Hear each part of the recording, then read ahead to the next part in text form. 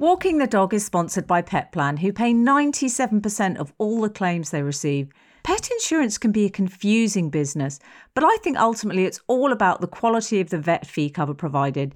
Petplan cover things other insurers don't and can pay your vet directly, so you get to spend your cash on other essentials.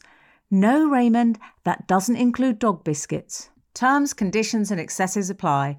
Petplan is a trading name of Allianz Insurance plc. I've genuinely never had a job, never had a boss. The closest I've had to doing a proper job interview and trying to get a job was when I did Celebrity Apprentice. This week on Walking the Dog, Raymond and I went to London's Regent's Park to meet up with an old friend of this podcast, legendary comedian Ross Noble. Ross now lives in Australia and he's over here touring. But he's got 3 beautiful dogs back home, Baguette and Baxter, who he describes as cockapoodle doodle doos, and Indy, the bearded collie, who you'll hear all about. Ray and I had the loveliest stroll with Ross because he's basically just the total joy of a man. And he likes Ray so much, he even invited him over to stay with him in Australia so they could go walking. Come to think of it though, he didn't actually say anything about me going with him. Do try and see Ross's show while he's over here, Jibber Jabber Jamboree, because it's fantastic. He's doing 2 nights at the London Palladium on the 14th and 15th of March and touring all around the UK.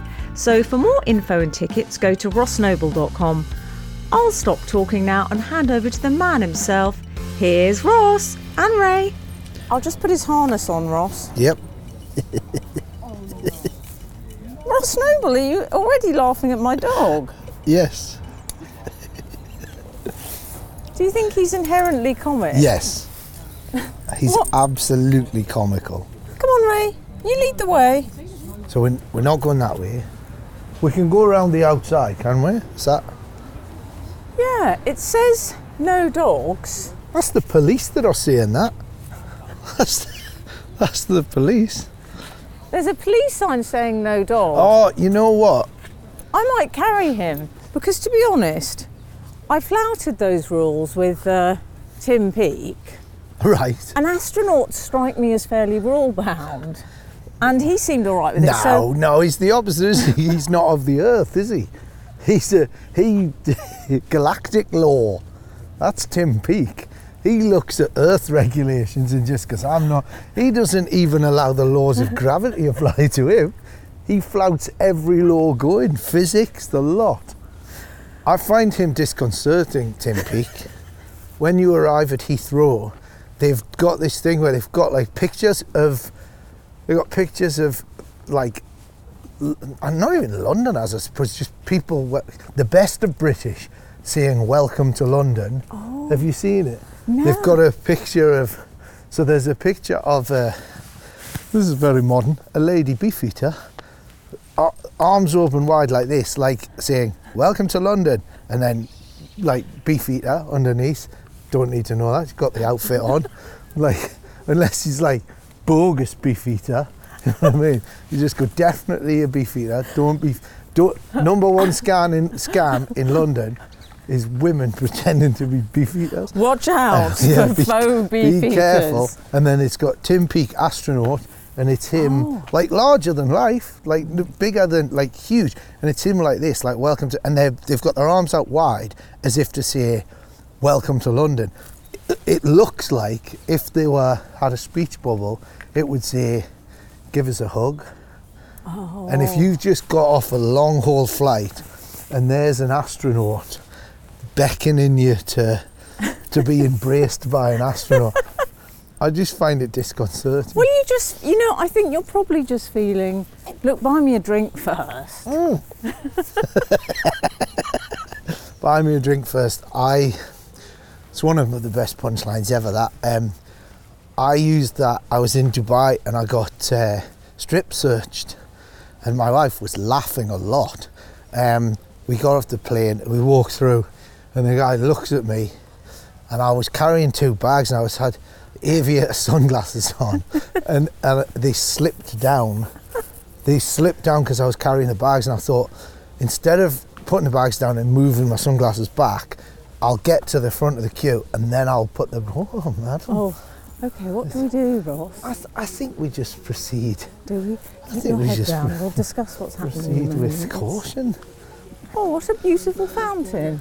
It's one of my favourite Yeah. fountains. Okay. The sound of, thank goodness, the sound of spurting water. So we've come to a sort of...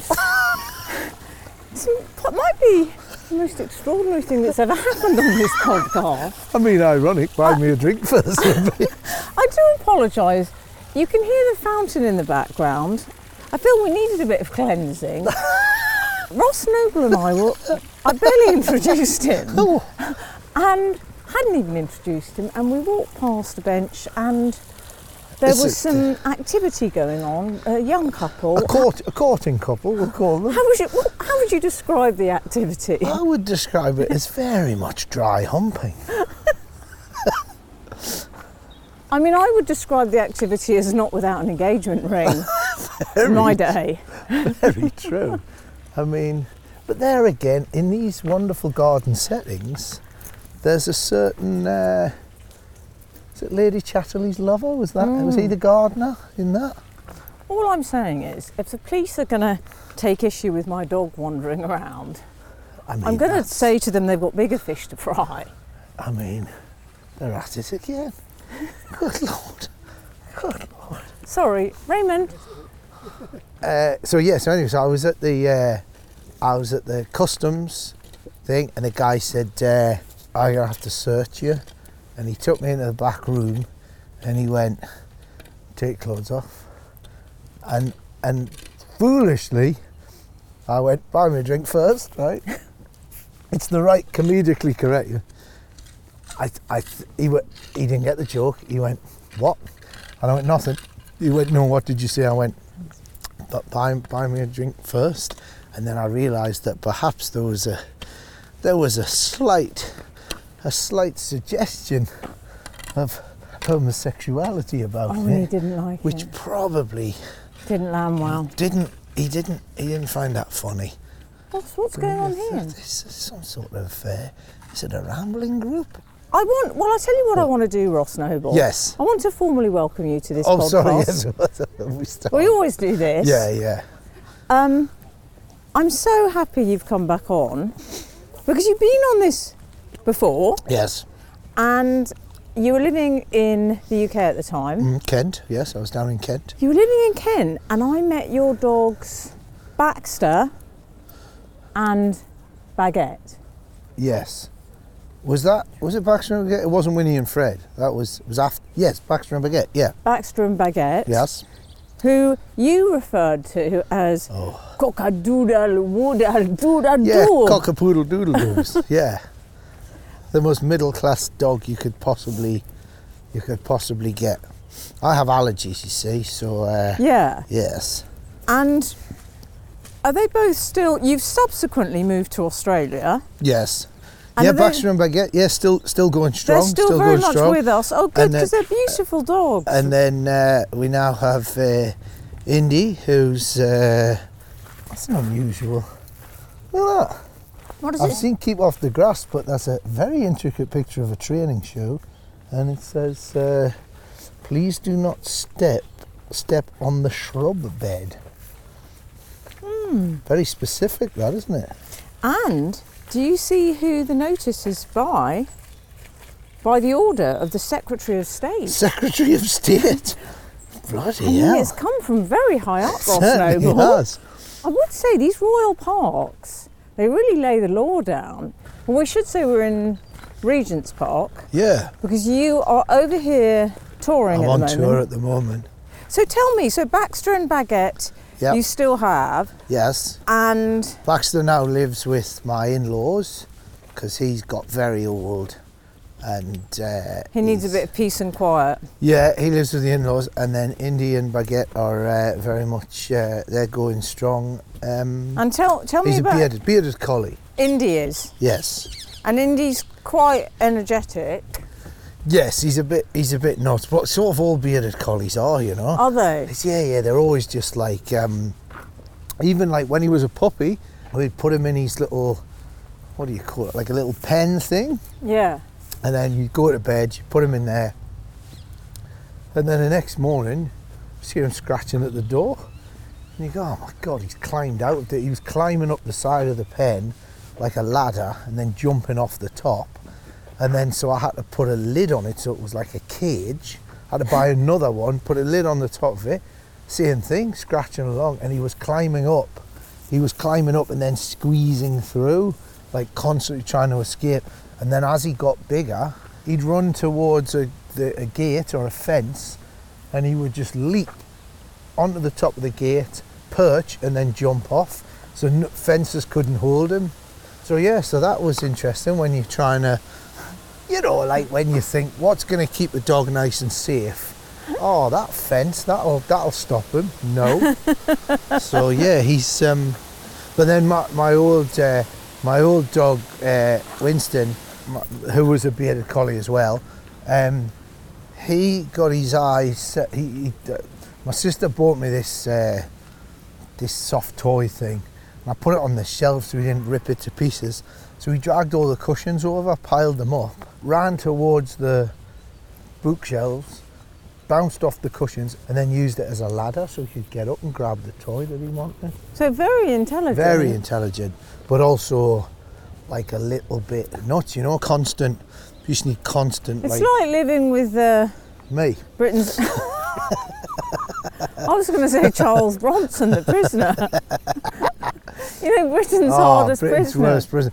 Does he sort of coat himself in butter? That's so good, isn't it? Why did you get a bearded collie? Did you just love the idea of one? Did you and Fran think, well, maybe... She really loved them, and then... Fran's your wife, we should say. If you imagine Raymond about 10 times the size and the hair being grey instead of... That's what bearded collies are. Hello. What, excuse me? Why is there a sign saying easy going in that flower bed? Because that's the variety of this rose. Oh, the rose is called easy going. Oh, I don't think anyone should ever buy those for me. That one's called Anyone's for a Martini. Thank you. So do you think with regards to the dog now, yes, that just anyone who was thinking of getting one, what would you advise them? They're a lot of work. I would advise them to have a massive amount of space, and lots for them to do all the time. At our old house, he would just jump the fence and take himself off.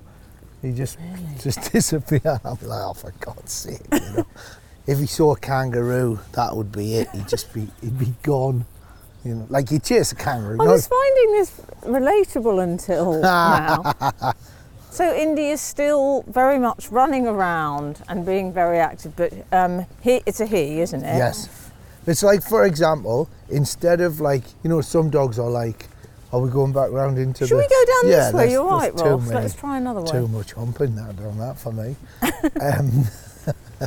Let's go into what I call more of a family area. Yeah, less of the X-rated. No. So go on. So it's one of those things where, like, you know, some dogs would like to, you know, you throw a toy for them and they go and get it, whereas Indy's the sort of dog where you hide the toy and he'll sniff it out, you know. He'd rather sort of find it than run after it. Oh, he likes a challenge. Yeah. But he's just a bit nuts. But you know, we're all God's children. Exactly. Exactly. Do you think maybe it's quite good for you to have him? Because it reminds you what Fran has to deal with. Yeah, no, exactly. No, absolutely. You have 100%. Oh, look at that little doggy. Do you like that doggy? That's... Let's see if it gets on with Ray. Come on. This could be asking for trouble. What's that? What kind of doggy is that? She said Jack Russell crossing a poodle, a jackapoo. Oh, jackapoo. Yours is lovely. Oh, thank you. What's yours called? Scout. Scout. This is Raymond. Hello, Raymond. You're a very handsome boy. You are a very handsome boy. Bye-bye. Oh, I really like them. What I liked is that I think they thought he was called Roman. And I didn't want to correct them because they seemed quite posh. And I think they thought Ray was posher than he was. Remind me, as this is walking the dog, I need a quick reminder of your childhood history with dogs. Were you a dog family? No. You weren't, were you? Gerbils. I had gerbils. I was scared of dogs. There was like a local park right opposite, like outside of our house. But you'd sort of have a cul-de-sac and then the house at the end. But then beyond the houses was a big park. So for me, growing up, I look out my bedroom window and I just see fields, you know. So it was kind of, it didn't feel like you were living on a big estate, you know. And which area specifically we should say this was? This is a town called Cramlington. Right. Who had, at one point, had the biggest razor blade factory in the world and the biggest paracetamol factory in the world. When I was a bit younger, I was always very rude about Cramlington, seeing it was boring and that it was very sort of middle class, very sort of as bog standard. And then I realised, it was me that found it boring. It wasn't. It was a problem with me in a quest for excitement. But what used to happen is that the people would let their dogs off the lead, running along, and then as children, we'd be playing in our front garden, and the dogs would come rushing in, jump up, and knock me to the floor. So I was terrified of dogs. I kind of liked them, you know, like a family member's dog or whatever. I go, oh yeah, I'd like a dog, but only if I got to know it. And I was properly scared of dogs. And my mum's scared of dogs as well. She's like very, get it away, call it off, all of that. You know, that business. So yeah, and I was sort of dead set against us getting a dog. And then obviously, like always happens, when we got a dog, fell in love with it and was like, wow, this is good. But yeah, no dogs. I was allowed rodents, but I think the reason, which even now... Your mum would probably be all right with Ray. He's not far off a guinea pig, is he? We've got a guinea pig and he's got a similar haircut, a little bit smaller, but yeah. One thing that you've said to me, which I always find really interesting, that people tend to get wrong about you, right, is making assumptions because they hear your accent. Mm-hmm. And you said this to me before, that people tend to almost get slightly surprised that your parents were teachers and you had quite a middle class upbringing. Yeah. Is that right, Ross? Do they make assumptions about, you grew up with coal miner parents? Yeah. Is there an element I'm of like that? Billy Elliot or something, yeah. But you know what's interesting though? There's a thing where I genuinely thought, and that might have been because my mum basically behaved like she was a duchess. Did she? That's me being unkind, but she was always very sort of... she was aspirational. That's the word I'm looking for, yes. We always used to say like Hyacinth Bouquet, you know, but I genuinely grew up thinking that, so yeah, both parents, teachers, state school, middle schools. We had 2 cars. I mean, I wouldn't say they were, you know, we had like a Fiesta and like a Talbot Alpine, and we had a caravan. I'm getting the picture. Ready Breck on the table. It was... Yeah, Tupperware.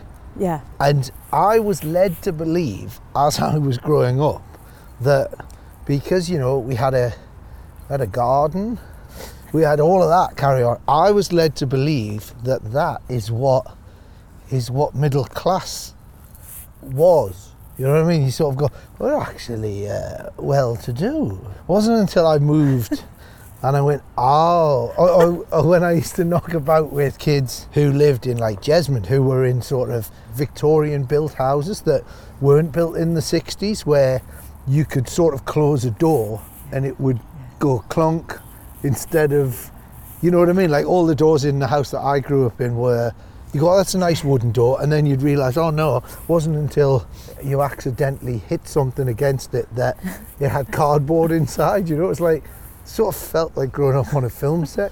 And then you sort of go, oh, there's middle class people who have got like money. I'm sure if, you know, you're brought up by 2 teachers in London, we would have had a very different, you know, we had 2 cars and a garden and all that sort of stuff. Growing up in Northumberland, that's probably your money goes a bit further, you know, so. Yeah. Your parents are both teachers. Yes. And it was you, and you had, it's your sister, isn't it? Yeah, I've got one sister. Yep. Were they surprised when you went into comedy? Were they expecting it? Expecting it, absolutely. Were they? 100%. I was terrible at school, like really terrible. What, not academic at all, Not were academic you? at all. I was interested, just couldn't. I was dyslexic. I had no interest in, like tests and, the stuff I was interested in. I was really interested in, and if I wasn't, then it just didn't. I just couldn't. Not for me, thanks. It's one of those things where I've got no GCSEs apart from, I've got like an A for performing arts and like a C in art. I think that's all I've got. And I go, oh, there you go. So I'm not thick then. Anyway, the idea of getting a normal job, because the teachers always used to say at school, oh, if you don't start concentrating, if you don't start applying yourself, you'll never get a job. And I went, oh, I don't want a job. I don't want to do that. So when I was 10 or 11, I taught myself to juggle, and I did that obsessively. Started street entertaining. What, you were 11? Yeah.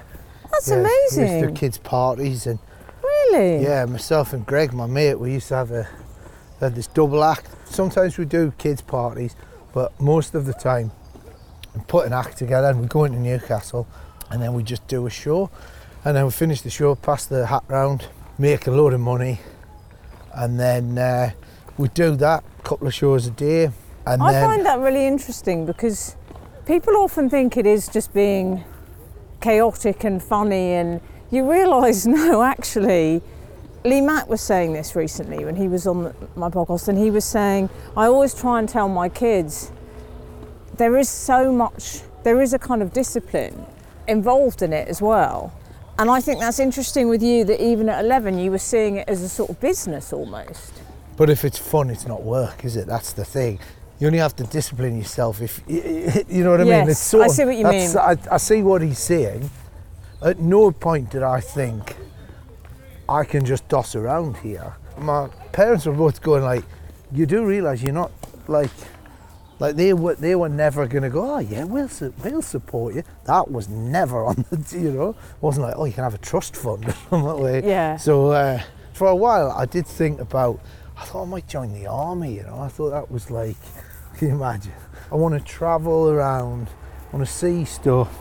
And then I was like, yeah, I thought, I know this sounds a bit weird, but I thought, oh yeah, I'll be in the SAS, There is a cliche about, you're not a Geordie, I know this, technically, are you? I was born in Newcastle, so yeah. But there is a cliche about, why do people always associate Geordies with the army, Ross? You know why? Because Why? of Robson Green and Soldier. That's what it is. That's Robson Green, Soldier. And Soldier. and Jerome Flynn as well. I'm sure if you ask people, it would be Geordies and people with big chins. Walking the Dog is sponsored by Pet Plan. As some of you may know, I'm fussy when it comes to my dog, which is why I never went back to that groomer who gave him a mullet. But I'm fussiest of all when it comes to his health, and that's why I've always insured him with Pet Plan. I've always found them so easy to deal with, and they cover things other insurers don't, which is probably why they're the UK's #1 pet insurer. You're #1 as well, Raymond. Calm down. Terms, conditions and excesses apply. Pet Plan is a trading name of Allianz Insurance plc. Oh look, I'm seeing some of these park vehicles. I used to have one of those. I was going to say, Ross, Yeah. whenever I see a sort of park vehicle or a quad bike or something like that, do you know who I think of? Yeah. Ross Yeah. Noble, because I went to your country manor Oh in yes, Kent, that's right. Yeah. and you had a lot of land there. Yeah. I'll tell you that story about when I was building the bivouac with the machete. I think I told that story. I think I probably did.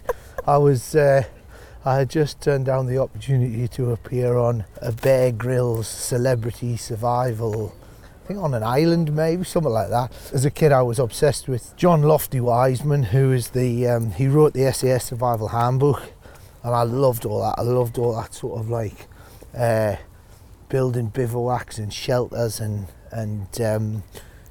all of that side of the military, like hiding in a hole for days on end and stuff. I was building my kids a camp in the woods, in our woods, and I was chopping these branches and like weaving them through to make a shelter. And I looked up and there's my wife And I'm sweating, I'm hacking away with this machete. And she just looked at me and she went, "You could have got paid for that." So, Ross, Yes. Oh, sorry. you joined the circus. So yes. we need to go back. You joined so the that circus. was my plan. So I wanted to join circus. So there was a circus, J. Miller Circus, and I got my dad to take me along, and then I knocked on the flaps afterwards. The stripy circus flag. Yep. And I said, right, where's the ringmaster? Come on, let the dog see the rabbit. And I said, I want to join. And he said, well, you have to be 18. And I was like, right. He said, come up when you're 18 and show us your act and all that.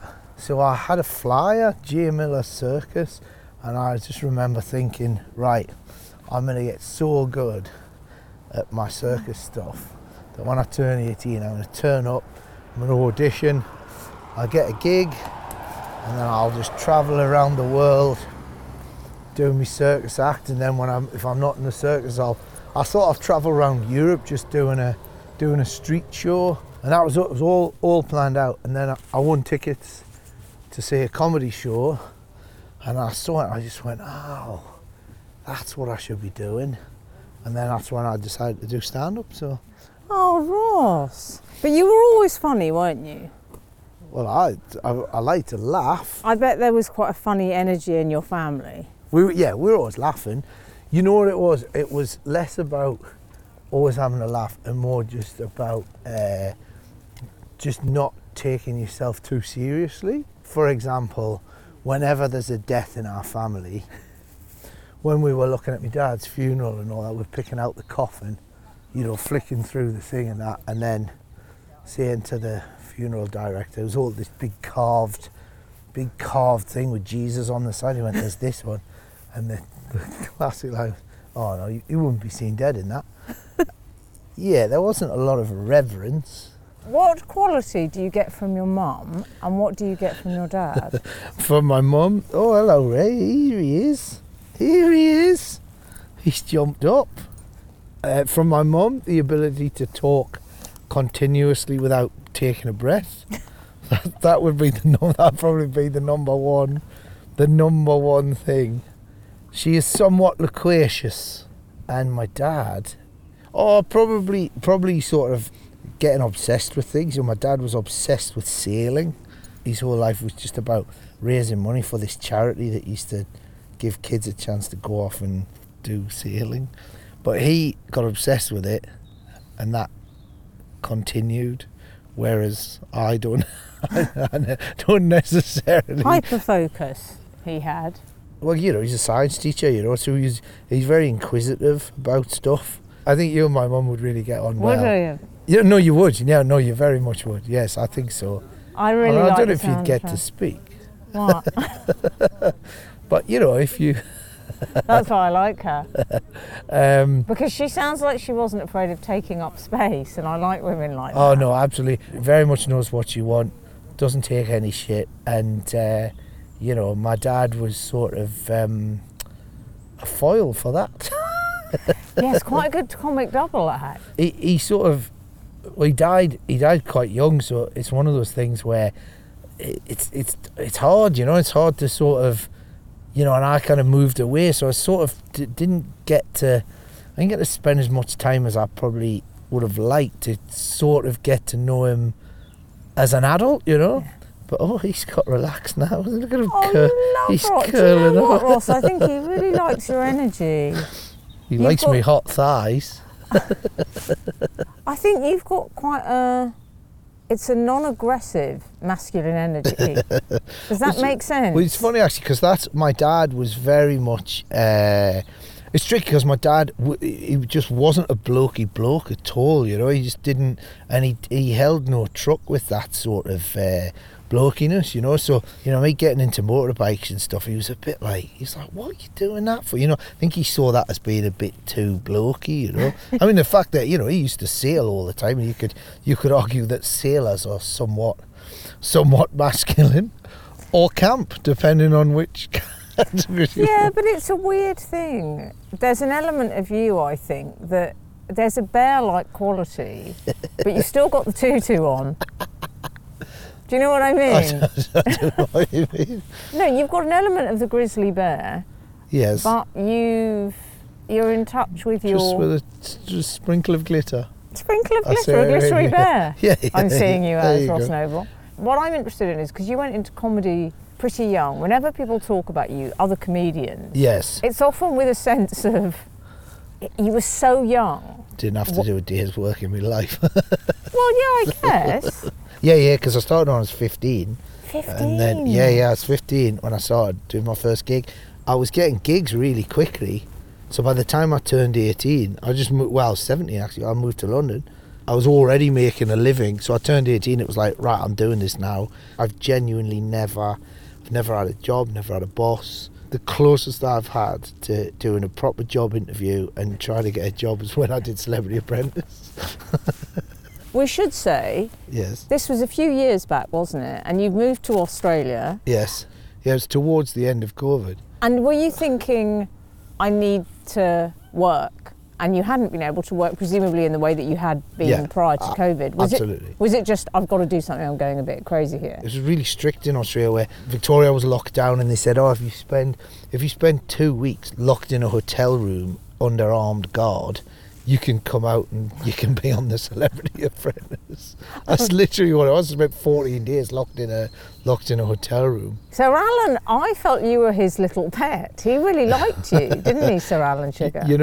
But you know what it was? It's the fact that he said on the first episode, he just went, normally I'm standing there and all the people in front of me are just, I don't know who they are. But this is Celebrity Apprentice and I don't know who any of you are. And I think that was him sort of throwing his weight around. And then everyone's like, oh, all right, okay. And he went, except Ross. And he sort of pointed at me and I went, oh my God. Talk about getting a target painted on your back. You know what? Is it tragic that I felt really proud when I was watching that and I thought, he's the only one Sir Alan Sugar's heard of. But it's that thing of he's from Britain, isn't he? And so my plan with that show was, I looked at it, I went, I never in a million years do a reality TV show, not interested in doing it. And I was like, do I want to do this? Do I want to be part of that world? My wife said, theatres might be closed forever. And I went, maybe I should do it. And then you know what? The reason that I did it, and it's probably the reason why I wouldn't do I'm Celebrity and all the rest of it, nobody's ever gone on one of those shows and just dicked about, because obviously it's a chance to raise money for charity, obviously, and there's part of me that went, well, you know what, it's say 20 grand for charity if you win the thing, if you win an episode. And I thought, well, worst case scenario, I'll just pay the money to the charity myself. And obviously it's that thing like raises awareness for the charity and blah blah blah, but I just thought, I'll put my hand in my pocket and I'll give them the money, so it's not like I'm diddling them out of the. And I thought, I will go on there and see how quickly I can get fired. That was my plan. But you didn't. You lost it right to the end. Yeah, I made it to the final, and I never got fired. It was like whoever raises the most money wins, and he just went, Shayna, you've won. So technically, never pointed at me and said you fired. So I never got fired. You have to do that slightly excruciating thing when you're on Celebrity Apprentice, don't you, which is calling in favours from high status pals. And there was sort of, Ross is just calling his friend Russell Crowe, and I was like, wait, what And Russell Crowe gave you some money, I think, didn't he? Yeah, because he owns a rugby team. So is he a good mate of yours then? Yeah. No, look, he's a bit of a glittery bear as well. Glittery bear. That's how we met, at the Glittery Bear Club. I think he's one of those guys who's like, he's very, very generous. He's very generous. But anyway, that whole Celebrity Apprentice thing was just, what I realised was that it's basically, what they do with those shows is they tire you out and they get you to the point where they put you under so much physical and emotional strain that who you actually are, you can't hide it. You literally can't. You can put on a facade, but you cannot hide who you are because you've got a camera on you all the time. You're mic'd up all the time. And that's why initially my wife was just like, you can't go on this show. And I was going, what? And she goes, because people think you're an arsehole. And I went, so you're saying I'm an arsehole? She went, no, but you'll come across as an arsehole. And I went, but that's you saying I'm an arsehole. And she went, no, you'll come across as an arsehole. And we had this big discussion about it. But she was right. She was absolutely right. Because she watches a lot of them shows. And she goes, if you go on that show, she said, you won't be able to help yourself. She goes, if you think somebody's a dick, you'll just tell them they're a dick. And I'll go, but if they're being a dick, then you got to tell them they're being a dick. And she went, no, but you can't do that on those shows. You can't do that. And I go, yeah, but if somebody's an idiot, then people will see that they're an idiot. And she's going, that's not how. So we went round in this big circle. When I was doing it, I was looking at it just going, the thing is that they give you the rules, but then the rules, they change the rules. So once you realise that they give you this sort of like, these are the things that you must do, and if you don't do them, then they use those against you. But if they don't want you to win, then they'll use them against you, or they'll forget. So the whole thing is, as soon as you realise that it's not a real competition, But yeah, I was just like, don't start calling people out, don't start. And then like literally episode 2, I'm sat in the boardroom going, you're a narcissist, you're this, you're that. And I'm going, oh my God, I'm literally doing exactly what my wife predicted I would do. Just going, you're an idiot. But the problem is I'm going, it's on camera, it can back me up. And then sure enough, Lord Sugar turned around and he went, well, he is right. And I went, yeah, so I'm right. And like afterwards my wife was just going like, you'll have a go at somebody because you'll think you're right. and I'll go, yeah, but if I am right. She goes, yeah, but you might be wrong. Or, yeah, but if I think I'm right. And it was just going round and round in circles. It's interesting when you go into shows like that. I think you forget you have such an advantage over everyone else there. It's like a boxer going into the pub when someone steps up to him. Right. Is that you can floor them. Yeah, right. Do you know what I mean? It's like a sort of weapon that you have. Well, it's. I think it's more just the fact that like if you're like in that show, if you're in the boardroom and somebody's having a go at you, other people would be getting really riled up by it. But when you stood on stage in a rough pub and you've done a gig in some rough Essex pub and people have shouted at you and chucked bottles at you, it's nothing. You just go, why do I care if a fashion designer thinks that I'm an idiot? Like who? Like I just don't care. Do you find that sometimes, Ross, people with your comedy career, it always interests me that people will sometimes say, you'll say something in an interview like, oh well, I'll just I'll write something down and often I'll go off on tangents. Yeah. And then people come away with this idea that you literally just turn up. I don't sit down and write a show. I go on stage and I start improvising, and then I get a little seed of an idea, and I might run with the idea for 10 minutes. Yeah. And then out of that, I think something will happen in the room, and I might improvise for 10 minutes on the thing, and then I go, oh, actually, that got me to another idea, and then so the next night I'll take that, the idea that I ended up with, forget the first 9 minutes of it, and then play with that. I might tell a story, and then the next night the story might get longer, or I might do the end first, and so it's just that. It's just sort of just playing around with ideas, keeping it fresh, But again, it's like you go back to that thing of like, if it's fun, is it work? It's the same thing of like, that's just how my brain works. So therefore, I hate that thing of people going, oh, it's ever so quick, it's ever so clever. You just go, well, it's not, if that's just how your head, you know what I mean?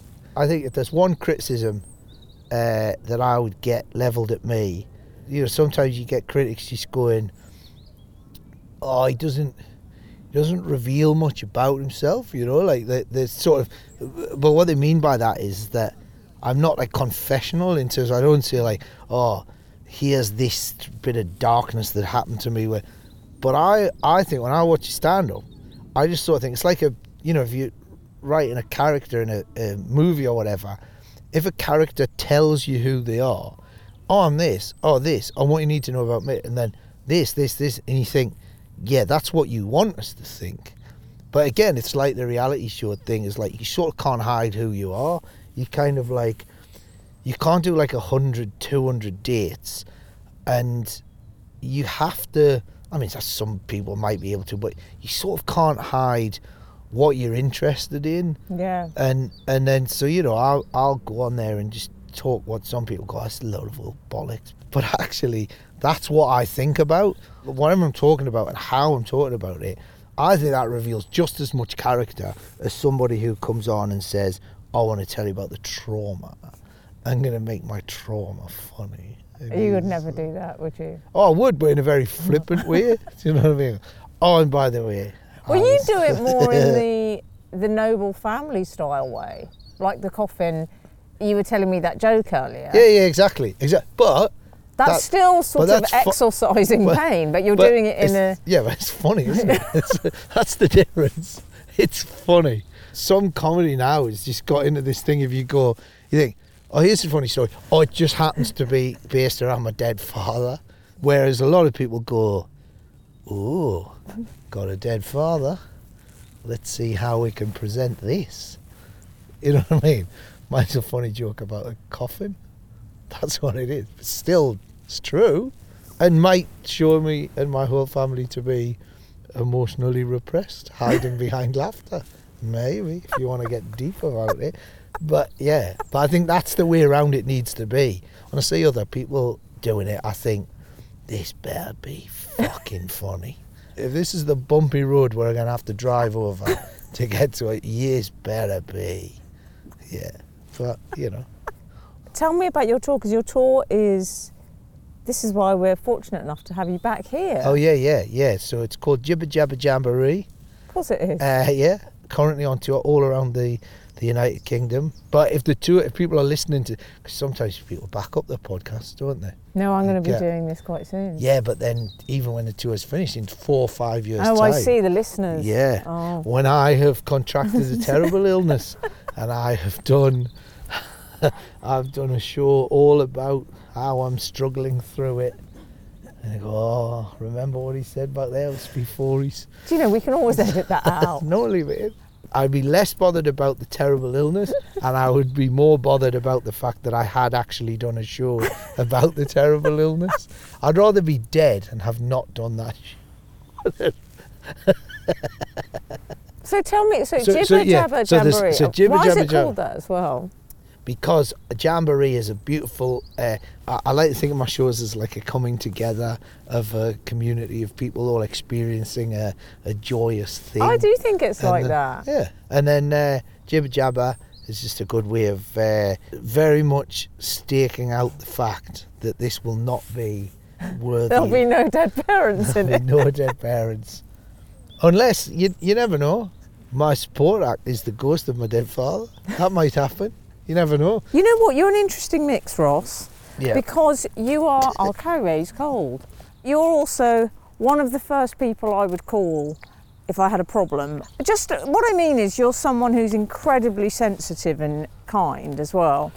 Oh, well, that's good to know. I've got the world fooled. You have. You really Everyone fooled thinks me. that. I feel like you and Fran, your other half, who, as you know, I adore, I'm so glad you found each other because you're so perfect for each other. No, but you know what? She's actually ridiculously... Hot? Yep, that is true. That is very true. No, she's very, very caring. You know, like a mate of mine, like his dad died, and I thought, I'm not... And she was like, ring him.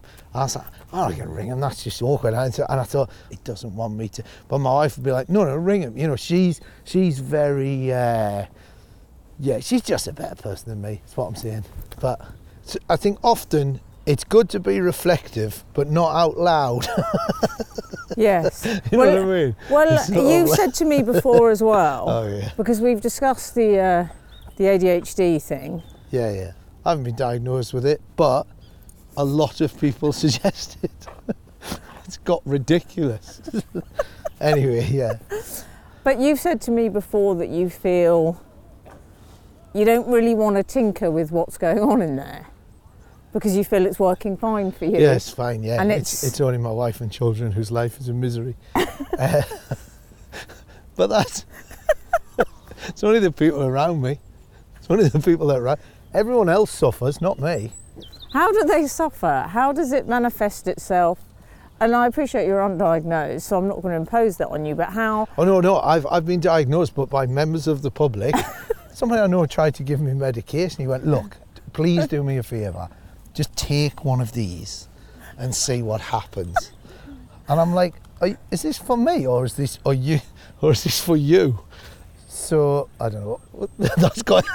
I don't know what we were talking about.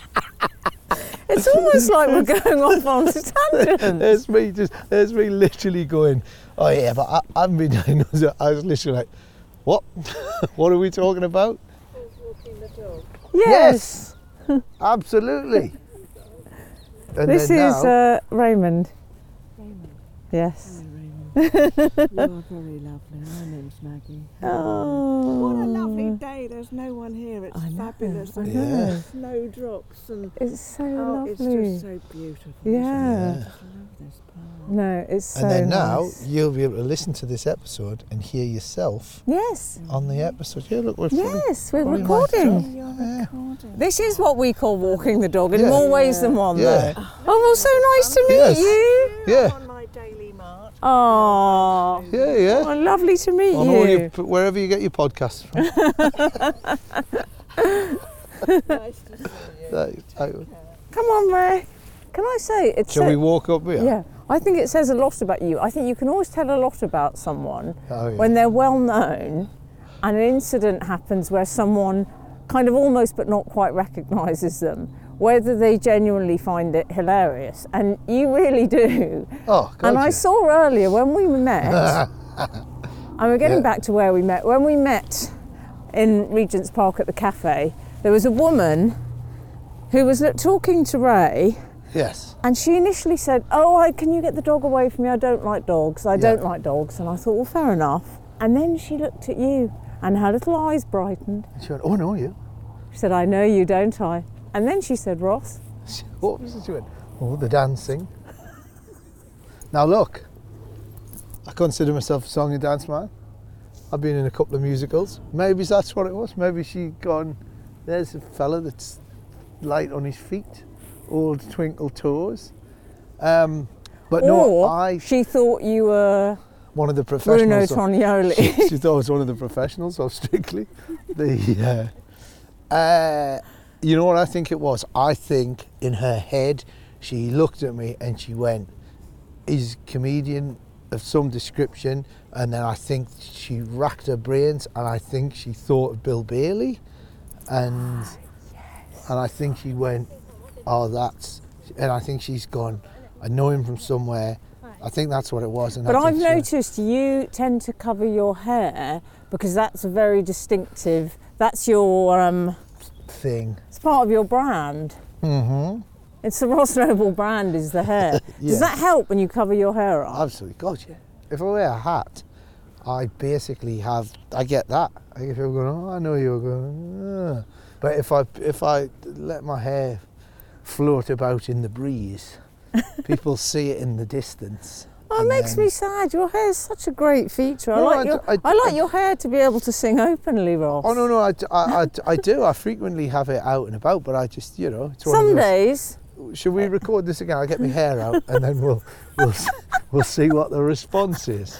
I'm in that very lucky position where people either know me or they don't know me at all. That's quite rare, that. When you moved to Australia, which you moved because Fran, your wife, is from Australia, and I presume you Yes. wanted your kids to, but partly that came into it, wasn't Yeah, it? Wanting partly them that. to have that sort of a childhood over there. 'Cause Yeah, it's a beautiful and- place to grow up. And partly because I hate the cold. I just hate the cold. Is that really what I it hate is? it. I hate it. Today, it's a beautiful, crisp day, and if I was running now, I'd be loving it, but I Yeah. just feel it in my, Yeah, I feel it in my I'm saying. fingers. As wet, wet, wet, and the trog said,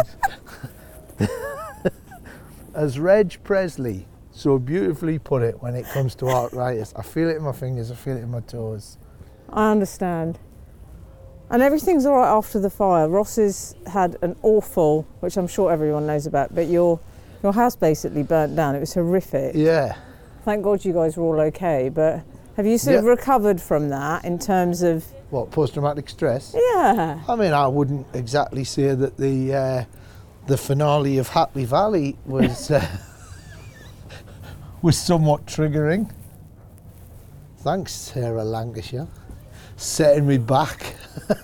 Had a bit of a sleepless night after I saw that. But apart from that, you know, it's not... Oh, I'm so glad you're here. Well, it's... And it's I can't wait to come and see your show. very much so. And you know what, also... Okay. 2, please. Here's what I'll say. If this goes out, you know I was saying before, if this goes out and the tour's finished, you can go on my website, right? RossNoble.com? RossNoble.com. For years, that was owned by an industrial metal engraver in Michigan. But that loser went out of business. Yeah! The decline of the industrial metal engraving was my gain. So yes, if you go to RossNoble.com, I've got my last show, Humanoid, is downloadable. It is downloadable for £10, 10 British pounds. That's quite So good value. extraordinary value. I'm going to come and see you, and Ray's loved seeing you because he really has tremendous affection for you.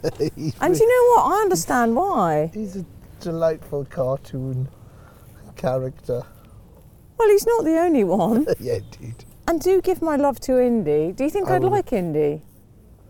Oh, I think if he was having one of his quieter times, you've got to come. Let's do this. Come to Australia. Do this in Australia, and do all the Australian celebrities, and then we'll do one of these, and then you can borrow my dogs. Can I borrow Indy? And is Indy very? No, you can, but you can.